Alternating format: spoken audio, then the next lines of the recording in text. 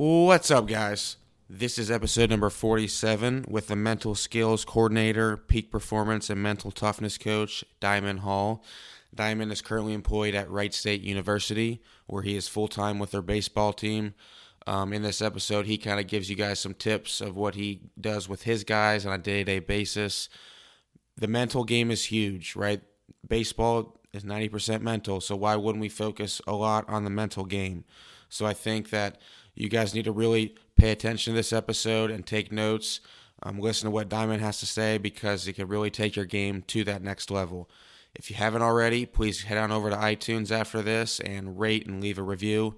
That would be awesome. It would help out a ton. I'd really appreciate it. So without further ado, here's Diamond Hall. Welcome to Patrick Jones Baseball. My name is Patrick Jones, former professional baseball player and host of this podcast. My day job is a podcaster, and my night job is a baseball instructor. Please email me at jonesbaseballtraining@gmail.com if you're interested in getting hitting lessons from me. I hope you guys enjoyed today's episode, and let's get to work.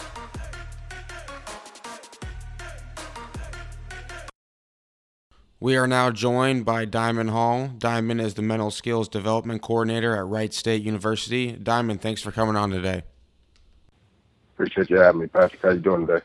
I'm doing fantastic. So how did you get into the mental side of baseball? You are the mental game development coordinator at Wright State. How did this all happen? Well, it started in high school when I started playing baseball. I realized that the mental side of the game was something that was extremely important, to success as a baseball player. Everybody's heard the quote, the game is 90% mental, 10% physical. And at the end of the day, after playing for a while, I realized that was true. So, first book I read was Heads Up Baseball, and then from there it was just another book, and I just was so indulged in the mental game that, it took my career to the next level. And for me, studying the mental game like I did and applying it while I was playing, and I was able to impact my teammates' lives in a positive way too. When I went to play summer ball, when I was at Grambling State, when I was at Manchuco, I gave all that information to my teammates and watched their careers excel too. So was it just you doing a bunch of research on your own, and that helped you get to become someone really strong in the mental game? Yeah, man, it really started with self-educating myself. I got my degree in psychology. I got a second degree in sociology, and I'm currently in a master's program for sports psychology. But at the end of the day, the most impactful and important pieces of information that I've ever learned have come from self-education, man. Did you ever want to continue playing after college? Was that a dream of yours? Absolutely. It was when I started playing baseball, and that was my goal, was to become the best player I could possibly be. And with the tools that I had, I was a 5-tool player. I knew I could make it to the next level if I did everything right. But, how baseball is, it doesn't always pan out the way you want it to. But that was definitely my top goal, was to get to the MLB. Not just to play pro ball, not just to get drafted, but to get all the way to the top. And so how did that happen? You realized you weren't going to have the opportunity, like you said. There's a lot more things that go into playing at the next level than just if you're good enough or not. How did you get connected with Wright State and become their mental game development coordinator? Every Sunday, every second Sunday of every month, I reach out to a list of people and just thank them for how they impacted my life. And Coach Mercer was one of those people that I reached out to at the beginning of the summer. And I just thanked him for everything he had done for me, trying to get me to come on at WKU when he was the recruiting coordinator there. From that conversation, I kind of told him where I was with my career, what I was doing, what I was interested in. And, I didn't realize how big he was into the mental side of the game. So, over the course of a few conversations, a few in-person meetings, we decided to come up with this position and create this position and become the pioneers of this position in NCAA Division I baseball in the history of the game. So it was a pretty interesting blessing, so to say. So what do you normally do? Like as a mental game coordinator at Wright State, I mean, is it every single day you're talking to, group of guys or individual guys, or like how do you go about that? So the way we did it this year, at the beginning of the year, I started off with individual meetings with each guy, getting their goals down, getting the things that they wanted to get better at, figuring out the weaknesses that they had.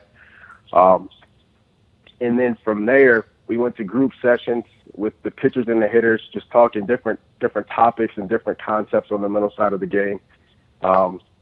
And then now during the season, it's, once a week we're doing a mental game meeting, one with the pitchers, one with the hitters, and then I'm also in the dugout with the guys. I'm at practice, I'm everywhere. So they always have the opportunity to pick my brain on any side of the mental game that they want to, which, I feel like they've done a great job of utilizing me this year for sure.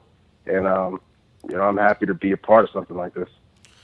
So what do you tell a player if they're struggling at the plate, confidence issues? I've had them. Everyone's had them. What's your advice to one of your players or just players in general when they're struggling at the plate with confidence? Well, it depends on the certain guy.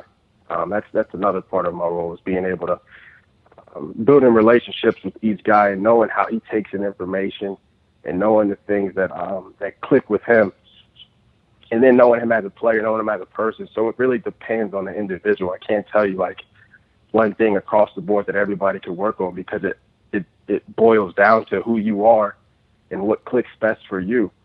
Hopefully that makes sense. If you could give me another scenario, like a more detailed scenario, I can tell you. I would tell the guys for sure. So yeah, here's a scenario.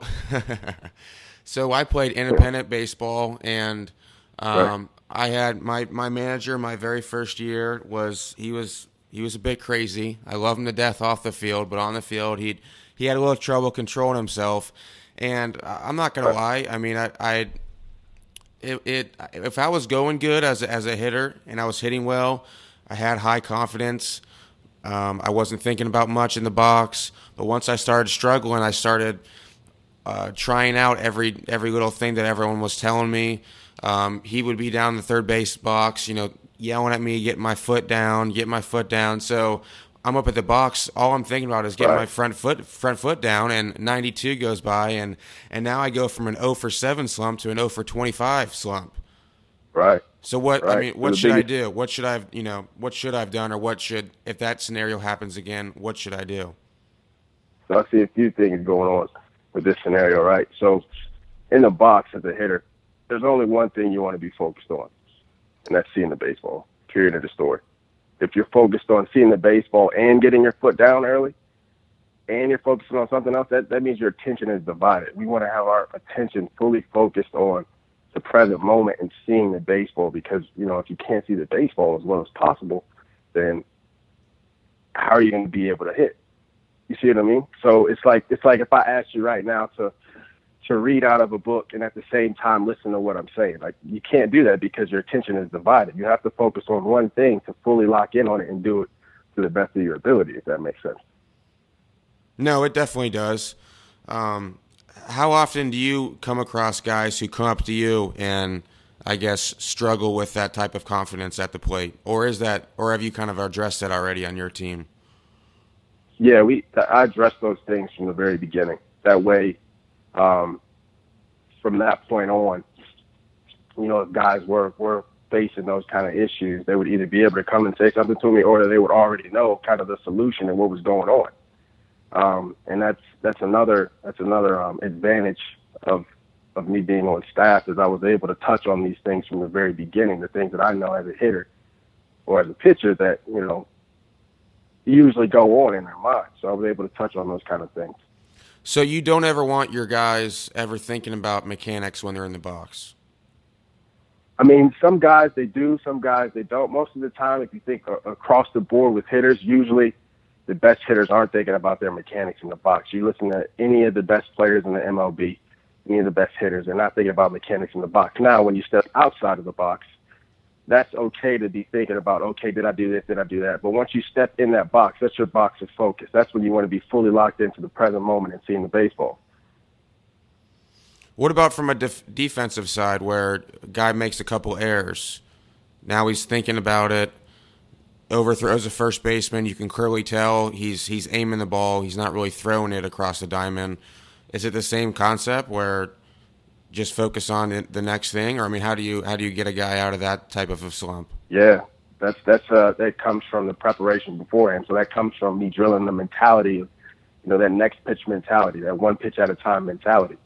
And our coaching staff has done a great job of backing that up as well. Every time they say anything, being able to make a mistake and then lock back in immediately into the next pitch, because otherwise you're going to let it roll over to the next one. And then you do have guys that, end up thinking about that last mistake that they made and then letting it carry over to the next one. But that's one of the things that, even in life, you can't control the things that happened in the past. All you can control is what's in front of you right now. Clearly, Wright State, and like you said, your coaches have bought in. They obviously brought you on board. But what if a coach isn't really, I wouldn't say into that stuff, but he is yelling at you when you're up in the box or screaming when you make an error, and so you can't help but think about it the next time the ball's hit to you or the next pitch. What do you tell a guy like that? I mean, if his coach is always getting on him, and like I said, I don't know if you've ever played for coaches like that, but I kind of gave a scenario. But I mean, how do you get out of that? You have to be able to have the discipline to to literally not listen. And that sounds terrible because that's your coach, but at the same time, you know what helps you and you know what hurts you as a player. So if you know that your coach down at third base yelling at you after you make a mistake, if you know that hurts you, you have to be able to address that in your mind and then, come up with a solution for it, when it does happen again. All right, as soon as he starts talking, like, I'm gonna immediately start thinking about this, or I'm just gonna go blah blah. You know what I mean? Like, you have to come up with different and creative ways in order to be able to block those kind of things out. Because, if you want to get to the next level, say I'm talking to a high school guy, if you want to get to the next level, then you got to be ready to play in front of 5,000 people, in front of heckling fans that are not going to care about you at all. They're going to look up your Facebook, your Instagram, your Twitter, your family. They're going to say all kinds of things while you're playing, while you're in the box, So you have to be able to tune those things out and have tunnel vision on the task at hand. Do you think that meditation and things like that would help? Oh, absolutely. That definitely helps, because what meditation does is it allows you to become aware of your thoughts, negative or positive, or the things the noises and sounds that are around you, but just let those pass through. So that allows you to be fully locked into the present moment. And when you practice meditation, when you practice mindfulness, you're practicing being in the present moment, which is what we want to be able to do when it comes to game time. We want to be able to stay fully locked into the present moment in order to execute the task at hand. What's been one of the surprises for you at your job this year? Has anything kind of thrown you off, or I don't know, like something maybe you didn't expect happening, for maybe players talking to you or asking you these questions, or has it been pretty smooth so far? It's been pretty, I'm blessed to say it's been pretty smooth so far. It's been very smooth so far because immediately off the back, our coaching staff bought in, the players bought in, so it hasn't been anything out of the normal, I would say, that went on. So let's talk a little bit about pitchers. They're kind of a different animal. No offense, but how do you get pitchers?